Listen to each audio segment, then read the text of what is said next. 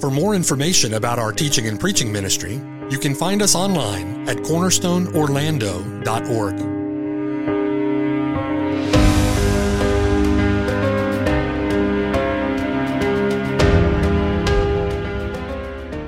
The following sermon has been brought to you by Cornerstone Orlando, making disciples for the glory of God. The title of the sermon, The Children of Promise. Our text, Romans chapter 9, verses 6 through 9. In the opening 8 chapters of this letter, Paul has now given us a masterful exposition of the gospel, the free and gracious justification of an undeserving sinner through faith alone in Christ alone, apart from any works of the law. Paul says the gospel is the power of God to salvation for everyone who believes, for the Jew first and also for the Greek. For in it, in the gospel, the righteousness of God is revealed from faith to faith, as it is written, the just shall live by his faith. Now, both Jew and Gentile in the gospel, both Jew and Gentile are confined under sin. That's Paul's point in Romans chapter 1, 2, and 3. All of mankind bears the weight of the curse. They are under the curse of the law. They are under condemnation. There are none who are good. There are none who are righteous. No, not one. Therefore, Paul concludes that by the works of the law, by your works, by good works, no one will attain to a right standing with God. No one will be justified in his sight. For all have sinned and fall short of the glory of God, and it's through the law that there is the knowledge of sin. We must conclude then, Paul says, that if anyone would be justified, Jew or Greek, Jew or Gentile, circumcised or uncircumcised, Old Testament or New Testament, man or woman, young or old, Scythian, barbarian, slave or free, if anyone would be justified, he is justified freely by the grace of God through the redemptive work of his Son. He is justified freely through the imputed righteousness of his own Son, and therefore he is justified freely through the means of faith alone in his Son, apart from any works of the law, to the praise of his glory. There is one God. He is the God of both Jews and Gentiles, and he has determined to justify both Jew and Gentile alike through the means of faith in the Lord Jesus Christ. And it's in this way that elect Jews and elect Gentiles will together inherit the promises of God, the promises that God has made to Abraham. Now, with that truth, I pray that truth is soundly established in your hearts and minds. That is Paul's point, Romans 1 through 8. With that truth soundly established, Paul then addresses a very critical and a deeply personal concern in chapter 9, chapter 10, chapter 11. If the gospel is the free and gracious justification of an undeserving sinner through faith in the Lord Jesus Christ, in faith alone, in Christ alone, apart from any works of the law, and if that gospel means the salvation of the Gentiles through faith alone in Christ alone, then what has become of the physical and ethnic descendants of Abraham?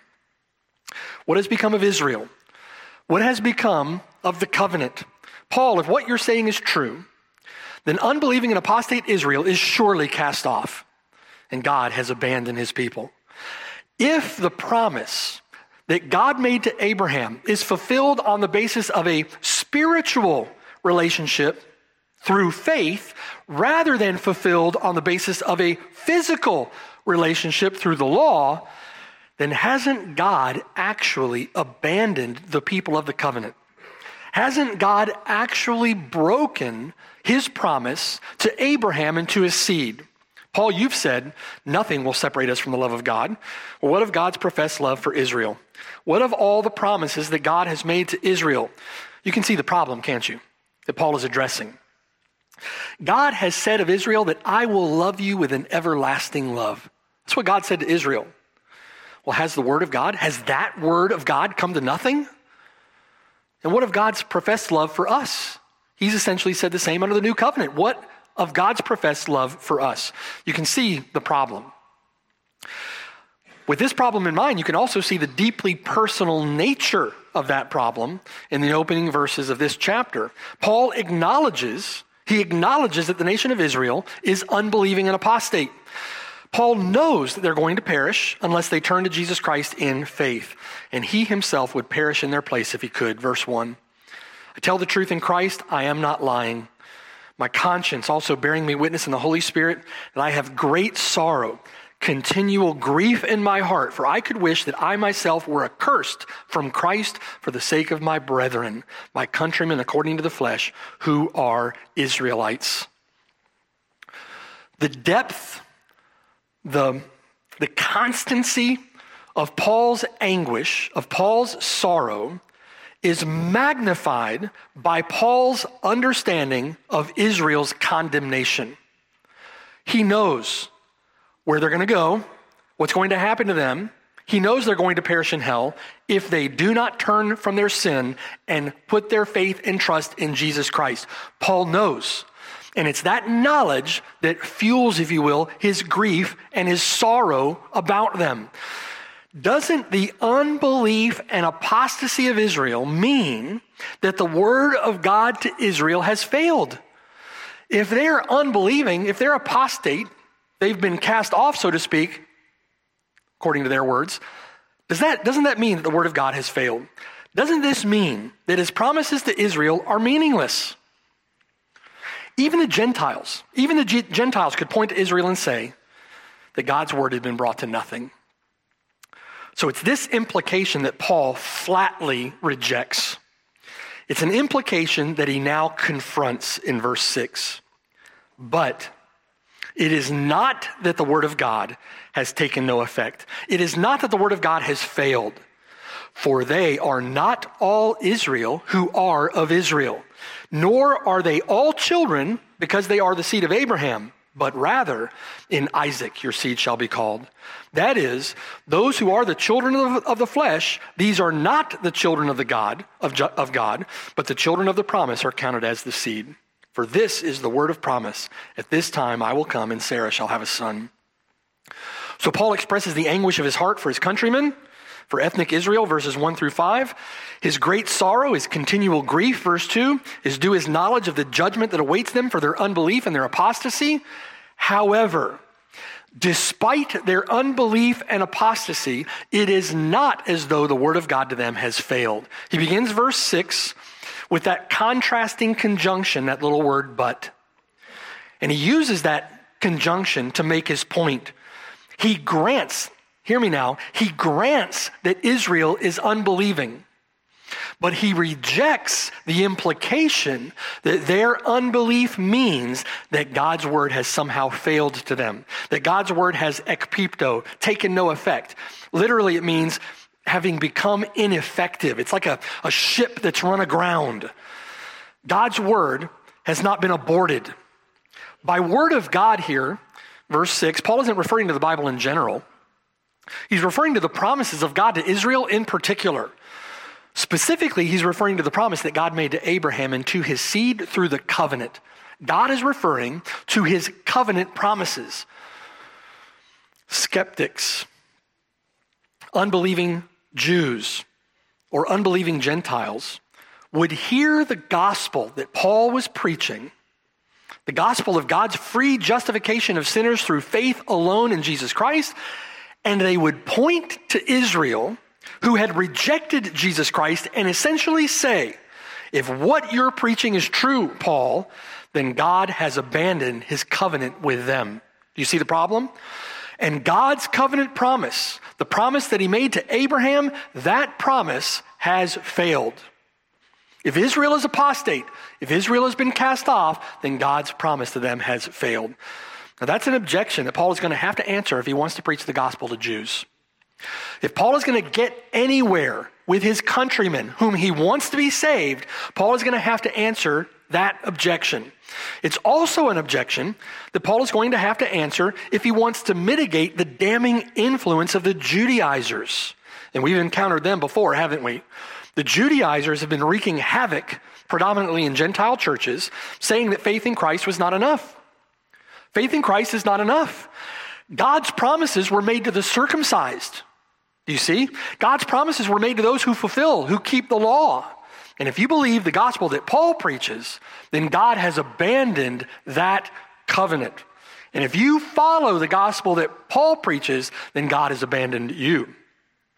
To the churches of Galatia, Paul says, I marvel that you are turning away so soon from him who called you in the grace of Christ to a different gospel, which is really not another.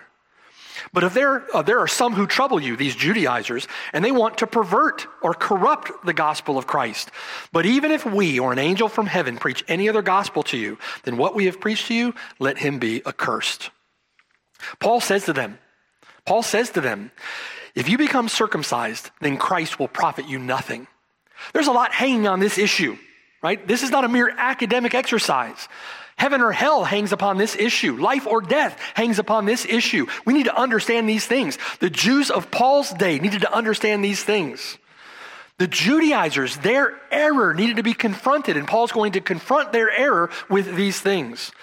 Paul said, I could wish that those who trouble you would even cut themselves off. You understand what he's saying? If you seek a righteousness that comes through the law, if you seek right standing with God on the basis of your good works, if you believe these lying Judaizers, then you are a debtor to the whole law and you are under its curse. Only those who are of faith are blessed with believing Abraham. That's the point that Paul is going to get to.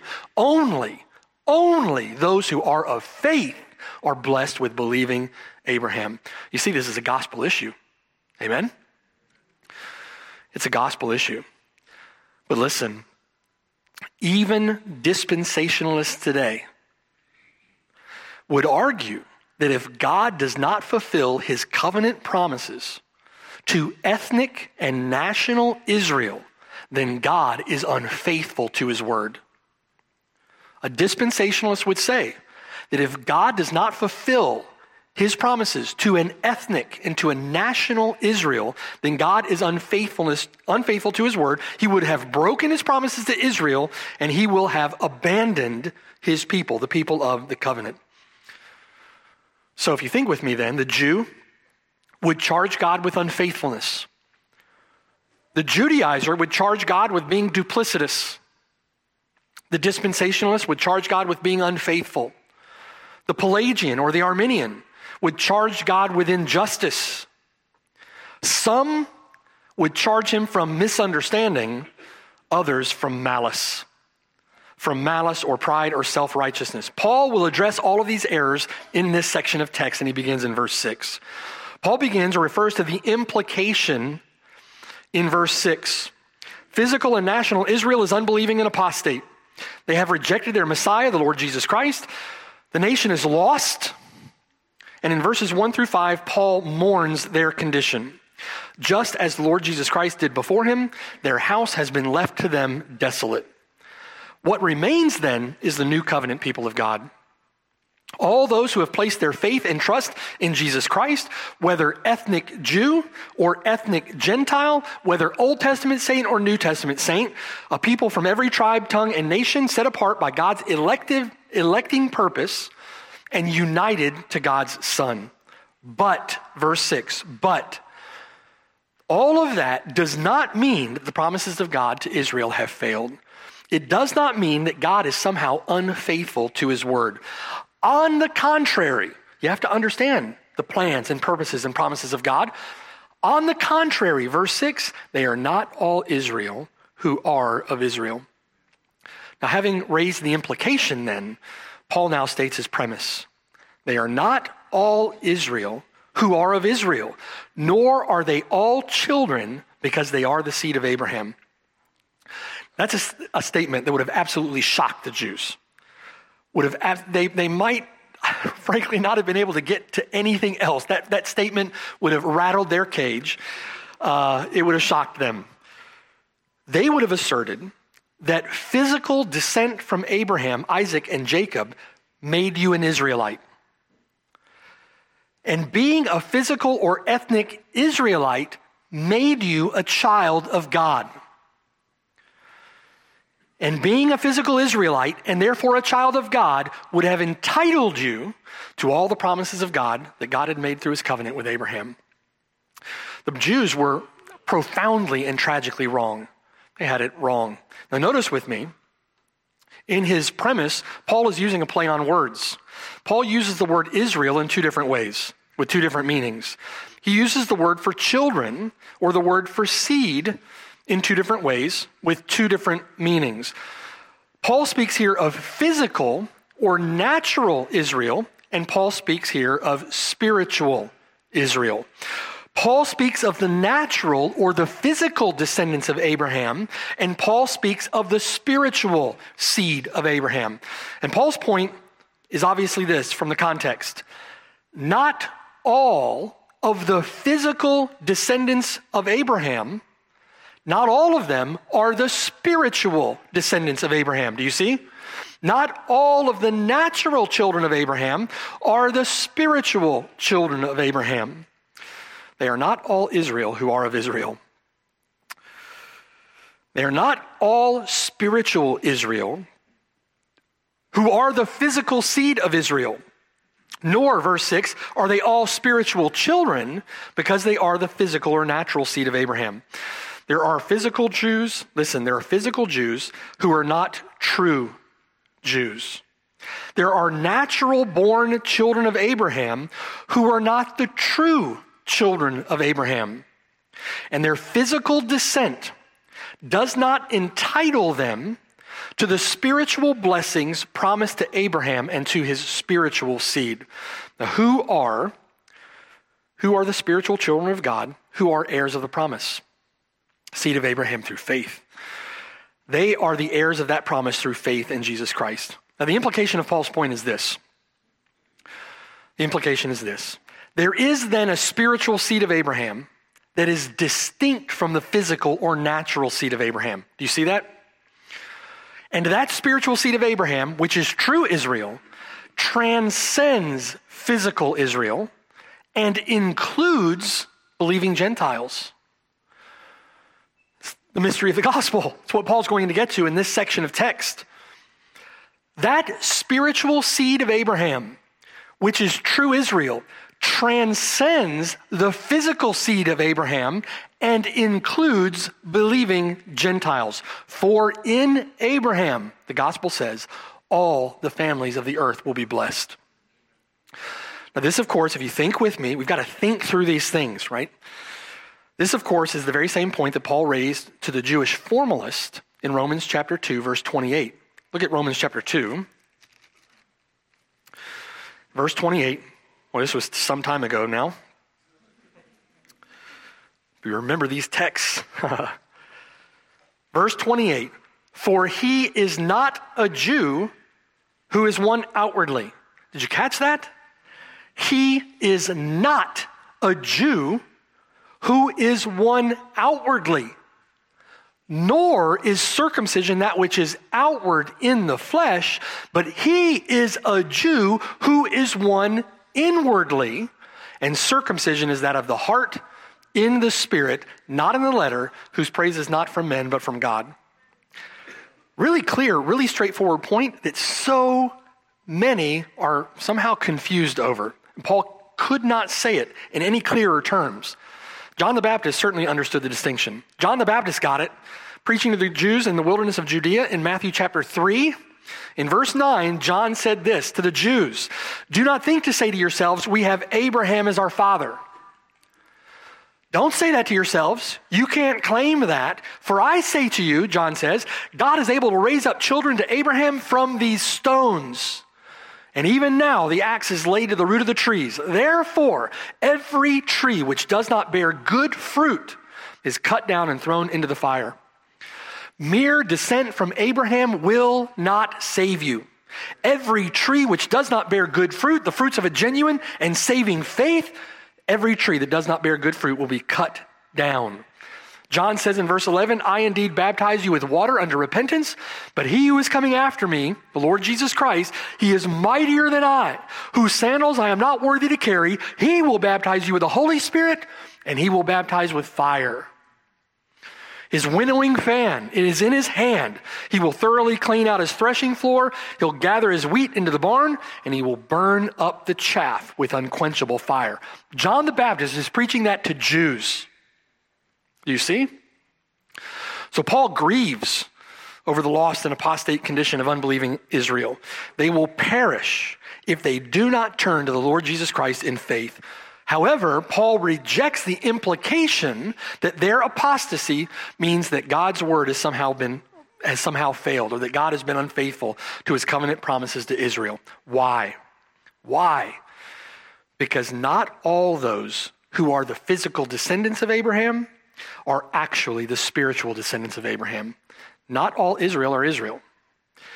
And only the spiritual seed of Abraham through faith in the Lord Jesus Christ, only those are true Israel. Only the spiritual seed of Abraham are the children of God and heirs of the promise. Clear? All right. Having raised the implication, having established his premise, Paul now begins his explanation. Verse 7. They are not all spiritual children of God because they are the natural or physical seed of Abraham, but rather, as the scriptures explain, Genesis chapter 21, verse 12, in Isaac your seed shall be called. Turn with me to Genesis chapter 17.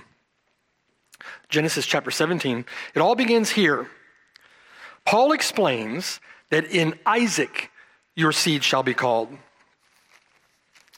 If you remember the account in Genesis chapter 17, Abraham will have two sons, Isaac, born to the free woman, Sarah, who is Abraham's wife, and his other son, Ishmael, born to the bondwoman, Hagar, who is Sarah's handmaid.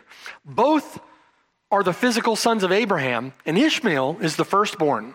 However, God had said to Abraham that his wife Sarah would bear him a son in her old age, and that it would be Isaac with whom God would establish his covenant. Verse 15, Genesis chapter 17, verse 15. Then God said to Abraham, as for Sarai, your wife, you shall not call her name Sarai, but Sarah shall be her name, and I will bless her and also give you a son by her.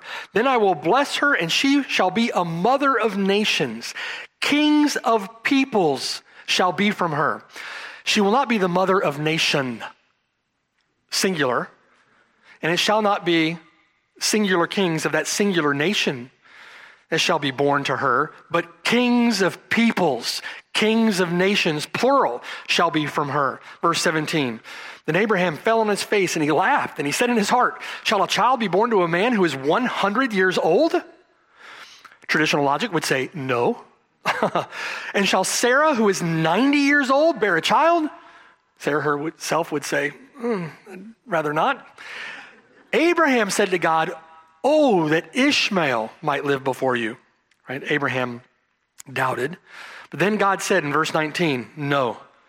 It would be in the extraordinary providence of God that God would intervene in grace and in power to provide Abraham and Sarah with the son, a child of promise. Sarah, your wife, shall bear you a son, and you shall call his name Isaac. And I will establish my covenant with him for an everlasting covenant, and with his descendants after him. Turn with me to Genesis chapter 21. Genesis 21, Sarah now gives birth to Isaac, and that in fulfillment of God's promise to Abraham. And in verse 8, the child grew and he was weaned, and Abraham made a great feast on the same day that Isaac was weaned. And Sarah saw the son of Hagar, the Egyptian, whom she had borne to Abraham, scoffing. Therefore she said to Abraham, cast out this bondwoman and her son, for the son of this bondwoman shall not be heir with my son, namely with Isaac. And the matter was very displeasing to Abraham's sight because of his son, his firstborn son, Ishmael. But God said to Abraham, do not let it be displeasing in your sight because of the lad or because of your bondwoman. Whatever Sarah has said to you, listen to her voice, for in Isaac your seed shall be called. Do you see the quotation in Romans chapter 9, verse 6? In Isaac your seed shall be called. In other words, what what is Paul doing in quoting this passage? Paul is not bringing forth just that quote or just those words alone from that one portion of Genesis chapter 21. He's bringing forward in the quote the entire context of that promise of God to Abraham. The entire context. We're to understand this in its context, to understand Paul's quote in Romans chapter 9, verse 6. The Lord promises to make of Ishmael a great nation then in verse 13. But listen, what the Lord does then in sending Ishmael away is establish his covenant with the one son of Abraham, who is the spiritual heir of the covenant promises. He establishes his covenant with the one son who is the child of promise. Although you have two physical sons, Abraham, it's in your son Isaac that your seed shall be called. Now back in Romans 9, think with me about that now.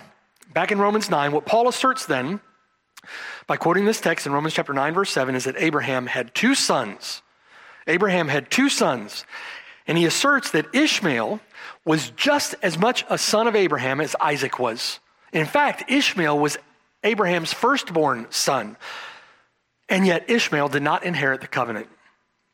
Ishmael did not inherit the promises that God had made to Abraham.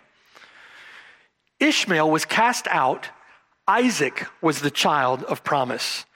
And God had determined to establish his covenant with Isaac alone. And the covenant promises would flow through Isaac to his spiritual seed. Now, Paul is going to make this point again, and he's going to narrow his focus throughout the course of Romans chapter 9 here. Right now, he's focused on Abraham and the two sons of Abraham, Ishmael and Isaac. And it's in Isaac, in the spiritual seed of promise, the spiritual child of promise, that God is going to fulfill his promises in the covenant. Verse 8. Then, Romans chapter 9, verse 8. That is, Paul clarifies, those who are the children of the flesh, like Ishmael, these are not the children of God, but rather the children of the promise are counted as the seed, Isaac and not Ishmael. In quoting Genesis chapter 21, verse 12, Paul points to the earliest expressions of the covenant that God had made with Abraham, and he quotes that text to show that God had established his covenant with the one son to the exclusion of the other son, even to the exclusion of his firstborn son. And God does this so that God might demonstrate. He does this so that God might demonstrate that the physical or the natural children of Abraham have no claim to the covenant promises of God based upon physical or natural descent. Do you see how those things connect? God did that to show that the physical descendants of Abraham have no claim to the covenant promises of God based upon their physical descent from Abraham. It's going to be to the children of promise that God fulfills his promises. Do you see? They cannot think to themselves, we have Abraham as our father. Now think with me. That means then that there is another principle at work. There is another principle on which God determines who will inherit the promises. There's another principle at work toward those who are counted as the seed. There is another basis on which the spiritual seed of Abraham, those who will inherit the promise, there is another basis on which they are to be distinguished from the physical seed of Abraham, those who will not inherit the promises. The children of promise, verse 8, are distinguished from the children of the flesh in the very same way that Isaac was distinguished from Ishmael concerning the covenant. There's a principle at work that distinguishes the descendants of Abraham, those who are the children of promise, from those who are the children of the flesh. Those who will inherit the promise are not determined by physical descent. The seed is not defined through natural generation. That's where the Israelites had it wrong. They had it wrong. True Israelites are not the children of the flesh. Do you hear Paul in Romans chapter 2, verse 28? True Israelites are not the children of the flesh, but rather the children of promise are true Israelites. And it is these children of the promise who are counted as the promised seed. It is the children of promise who are the children of God and therefore heirs of the covenant and joint heirs with Jesus Christ. What is the principle then? God does this through promise, through covenant. What does Paul mean by his use of that term, children of the promise? In his explanation of his point, Paul then quotes another Old Testament text in Romans chapter 9, verse 9. For this is the word of promise, verse 9, at this time I, God, will come and Sarah shall have a son. Turn back to Genesis 18 now, Genesis chapter 18. We're going to make this point. I pray that it's clear to you, and then we're going to draw some application. Genesis chapter 18. We have to remember in considering these Old Testament references that Paul is making his point from the entire context of the passage that he's quoting. Genesis chapter 18, 3 men are visiting Abraham. We know these 3 men to be the angel of the Lord, who will be called the Lord in our text, and that being the pre-incarnate Christ, and then 2 angels with him who are on their way to Sodom, on their way to Gomorrah. Verse 9, then they said to him, Abraham, where is Sarah your wife? So he said, here in the tent. He said, I will certainly return to you according to the time of life, and behold, Sarah your wife shall have a son. Now Sarah was listening in the tent door, which was behind him. Now, Abraham and Sarah were old, well advanced in age, and Sarah had passed the age of childbearing. Therefore Sarah laughed within herself, saying, after I have grown old, shall I have pleasure, my Lord, being old also? And the Lord said to Abraham, why did Sarah laugh, saying, shall I surely bear a child since I am old? Is anything too hard for the Lord? And here's the word of promise, quoted in Romans chapter 9, verse 9. At the appointed time I will return to you, according to the time of life, and Sarah shall have a son. Now, Abraham and Sarah, both way past the age of childbearing, and there is no way that this happens without God's gracious intervention in fulfilling his covenant promises to Abraham. This is not going to happen apart from extraordinary grace. Abraham believed God for his promise, and it was accounted to him for righteousness. Abraham received an imputed righteousness on the basis of his faith alone. In other words now, among the 2 sons of Abraham, according to the flesh, Isaac and Ishmael, Isaac is distinguished from Ishmael as one brought forth according to the determined will and purpose of God himself in accord with God's own covenant promises to save his people. Isaac was the one who was brought forth according to God's decreed will to save a people to himself and to conform them into the image of his own son. Isaac was the one who was born in accord with that determined will.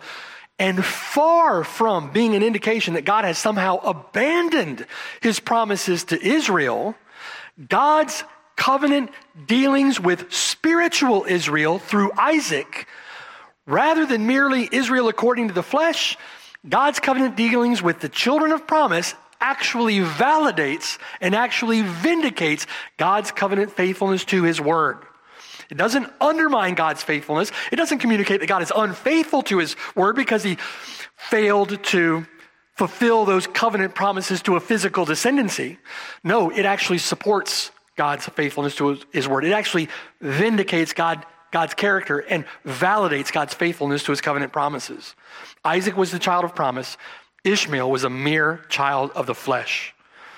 And the principle of grace and the principle of faith that was at work in and through God's covenant dealings with Abraham, those are the same principles of grace and faith that are at work through the gospel of our Lord Jesus Christ. The same principles of grace and faith. And God is seen to be eminently faithful to his word. Galatians chapter 3, verse 6. Just as Abraham believed God and it was accounted to him for righteousness, therefore know that only those who are of faith are the sons of Abraham. So what then are we to make of the physical seed of Abraham under the old covenant? Now think with me, we got to think through these things. Paul wants us to think through these things. What are we to make of the physical seed of Abraham under the old covenant? God had entered into a physical covenant of circumcision with Abraham's physical seed. Isaac and Ishmael were both circumcised according to that covenant. The Mosaic covenant would be added later, Paul says, because of transgression. All of Israel would be placed under a tutor, under the tutelage of the law, so to speak, until Christ came. So what does Paul say then about the physical descendants of Abraham under that old covenant? The covenant of works or circumcision made with Abraham, the covenant of works added under the Mosaic administration. What does Paul say about the physical descendants of Abraham under that covenant? A covenant that they clearly broke. Although it was meant to be typological, we'll talk about that at another time, that covenant of works only meant to point Israel to her need for a Messiah, to her need for a Savior. And Israel, being ignorant of God's righteousness, Romans chapter 10, through that promised Messiah, and Israel seeking to establish then their own righteousness, they have not submitted to the righteousness of God through faith in Jesus Christ. And Christ is the end of the law for righteousness to everyone who believes. Their only hope is a righteousness that comes through the person and work of our Lord Jesus Christ. And those natural or physical descendants of Abraham who reject the gospel of God's own Son, even though they are under that old covenant, they are therefore aligned with Ishmael rather than blessed with Isaac. Turn with me to Galatians chapter 4. Galatians chapter 4. Again, thinking of this example of Isaac and Ishmael, Paul explains himself in Galatians chapter 4. Paul in Galatians 4 is writing to largely Gentile churches across Asia Minor. These Gentile churches were being assailed by the error of the Judaizers.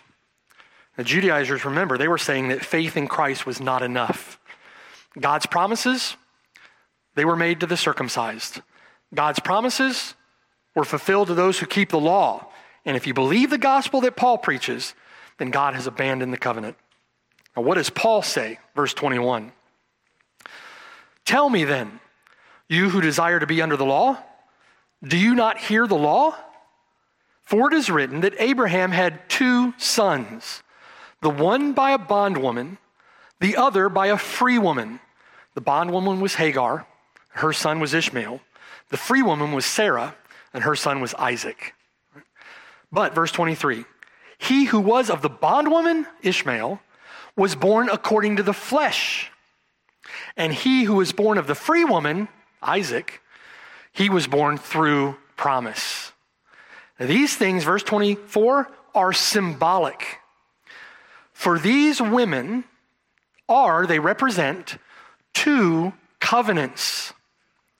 The one from Mount Sinai, which gives birth to bondage, that covenant of works, which is represented by Hagar. She gives birth to those who are in bondage to their sin under the law. Do you see? Sinai is represented by Hagar. For this Hagar, verse 25, this Hagar is Mount Sinai in Arabia. And not only does she correspond with Sinai, she also, verse 25, corresponds to Jerusalem, which now is. Do you see that?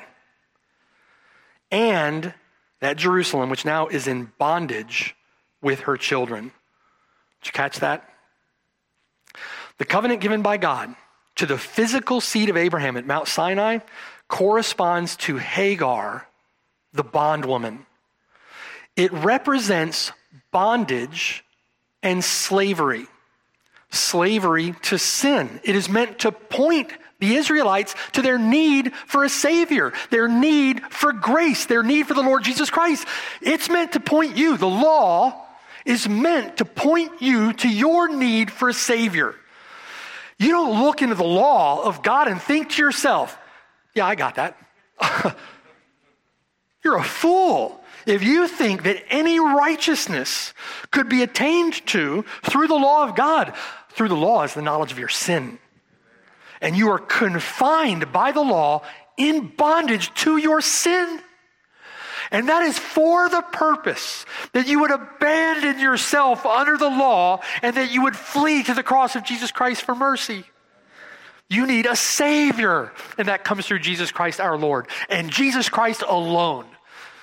Do not say to yourself, I have Christian parents. For my parents.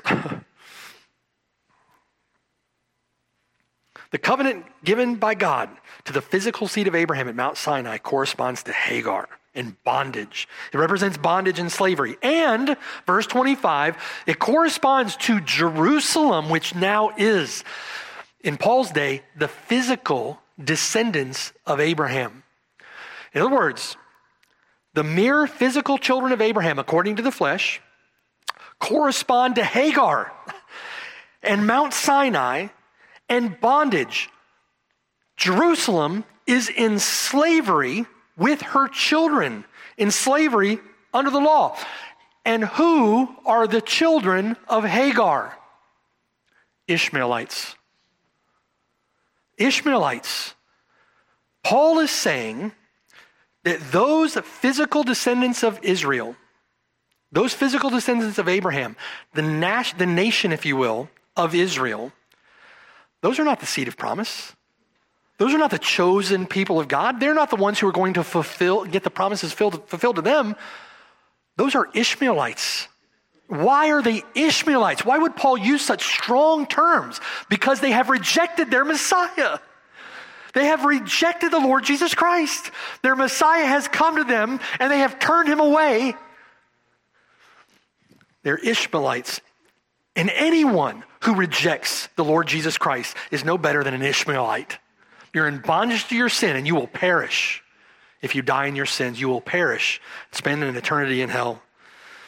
Verse 26, but rather, right, in contrast, the Jerusalem above, and we're speaking now of spiritual Jerusalem, right? The heavenly Jerusalem. The Jerusalem above is free. And she is the mother of us all. The heavenly Jerusalem corresponds with Sarah, the free woman, Isaac, the child of promise. And Sarah, the free woman, is the mother of all those who put their faith in Jesus Christ. And brothers and sisters, you and I here,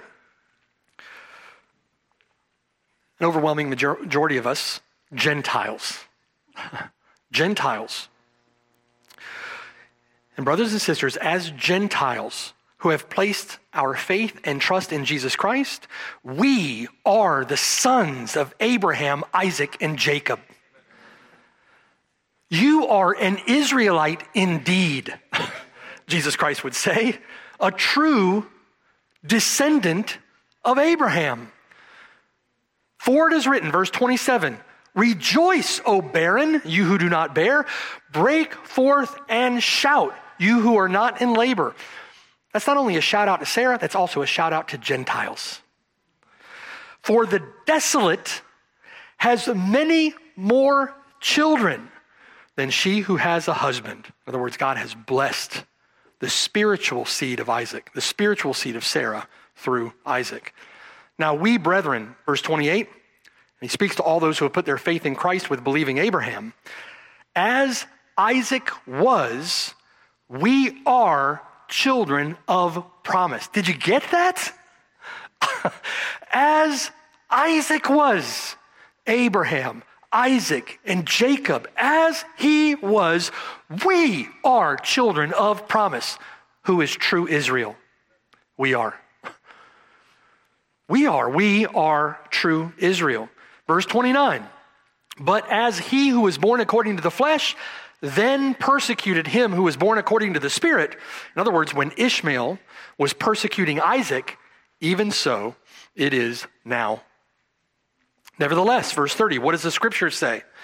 Cast out the bondwoman, cast out her son, for the son of the bondwoman shall not be heir with the son of the free woman.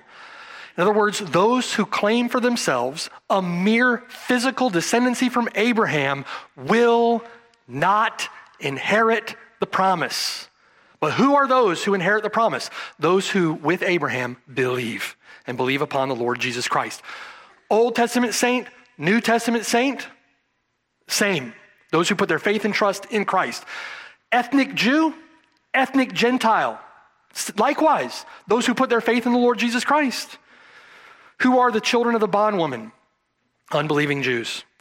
Who are the children of the free woman? All those who put their faith in Jesus Christ and inherit the promise. Who are those who inherit all of the promises? Listen, who are those who inherit all of the promises that God has made to Abraham and to Abraham's seed? Who inherits every one of those promises? Those who share the faith of believing Abraham. That's you and that's me. Those who have put their faith in the Lord Jesus Christ. True Israel, the church of the Lord Jesus Christ. That's not replacement theology. That's fulfillment. That's promise. That's glorious. And again, Old Testament, New Testament. Those who put their faith in God's promised Messiah. Right? Ethnic Jew, ethnic Gentile. Those who have put their faith in God's Messiah. A people from every tribe, tongue, and nation. Remember, the families of the earth blessed in believing Abraham. Elect Jews, elect Gentiles, Old Testament and New, and that includes you, if you have turned from sin to trust in him. What does that tell us, brothers and sisters? That tells us, one, that anyone who would dare to make some foolhardy charge that the God who created the heavens and the earth would fail to be faithful to his word, that is a deplorably and disgusting charge. God is faithful to his word. Amen. His promises will not fail. And just in the infinite wisdom of God, these redemptive plans and purposes, this book was not written by men. You can't get 5 guys in a room to agree on anything, much less that glorious theology. God is faithful to his word. And just as God every step of the way has fulfilled his promises, especially in the coming of our Lord Jesus Christ, he will certainly fulfill all of them that remain. God is faithful to his promises. God is faithful to the covenant that he has made with Israel. All praise, honor, and glory to him who saves us by his grace. Amen. Pray with me. Father in heaven, Lord, we praise you for your covenant faithfulness. We praise you, Lord, for your faithfulness to your word. We praise you, Lord, that you cannot change, that you cannot lie, that having decreed the end from the beginning, you will most certainly bring to pass all that you've decreed. We praise you and thank you that our names were written in the Lamb's Book of Life from before the foundation of the world. We praise you. We're grateful to you, Lord, that you have predestined us to be conformed into the image of your Son.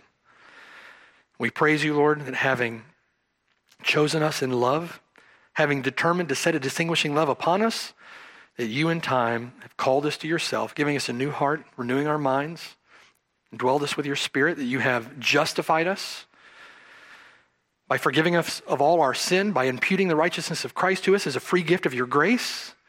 And we praise you and thank you, Lord, that you have glorified us. That's spoken in the past tense as though it were already past, as though it had already been accomplished, because it has. And Lord, because it will most certainly come to pass. We praise you and thank you for these precious promises. And we, Lord, put our faith and our trust in our Lord Jesus Christ, your own Son, whom you have delivered up for our redemption. Lord, and we trust you to preserve us and to keep us until he returns, knowing, Lord, that we, your people, cannot be separated from you, by life or death. There's neither height nor depth. There is no created thing that will be able to separate us from the love of God, which is in Christ Jesus our Lord. And we praise you, Lord, that you'll preserve us until that day. And pray, Lord, for that day to come quickly, that we might, with unveiled eyes, face to face, worship and praise you in eternity. I pray, Lord, that if there's anyone here who is unconverted, who is just stubbornly, obstinately, foolishly plodding along in this life after the slop that is in the pig trough, I pray, Lord, that they would turn to Jesus Christ in faith and inherit true riches with your Son and his people, with the sons of the kingdom. And may they be saved for your glory, for his everlasting praise. In Jesus' name, amen.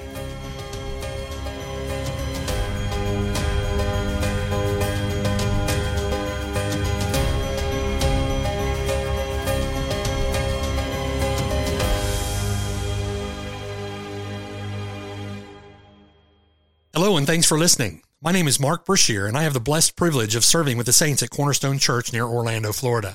We're so grateful that you've connected with us through the sermon that you've just heard. For more information, visit us at cornerstoneorlando.org. Or better yet, come and see us on the Lord's Day at 3370 Snow Hill Road in Oviedo, Florida. We're just east of Orlando and about 15 minutes from the campus at UCF. It would be a joy to have you worship with us.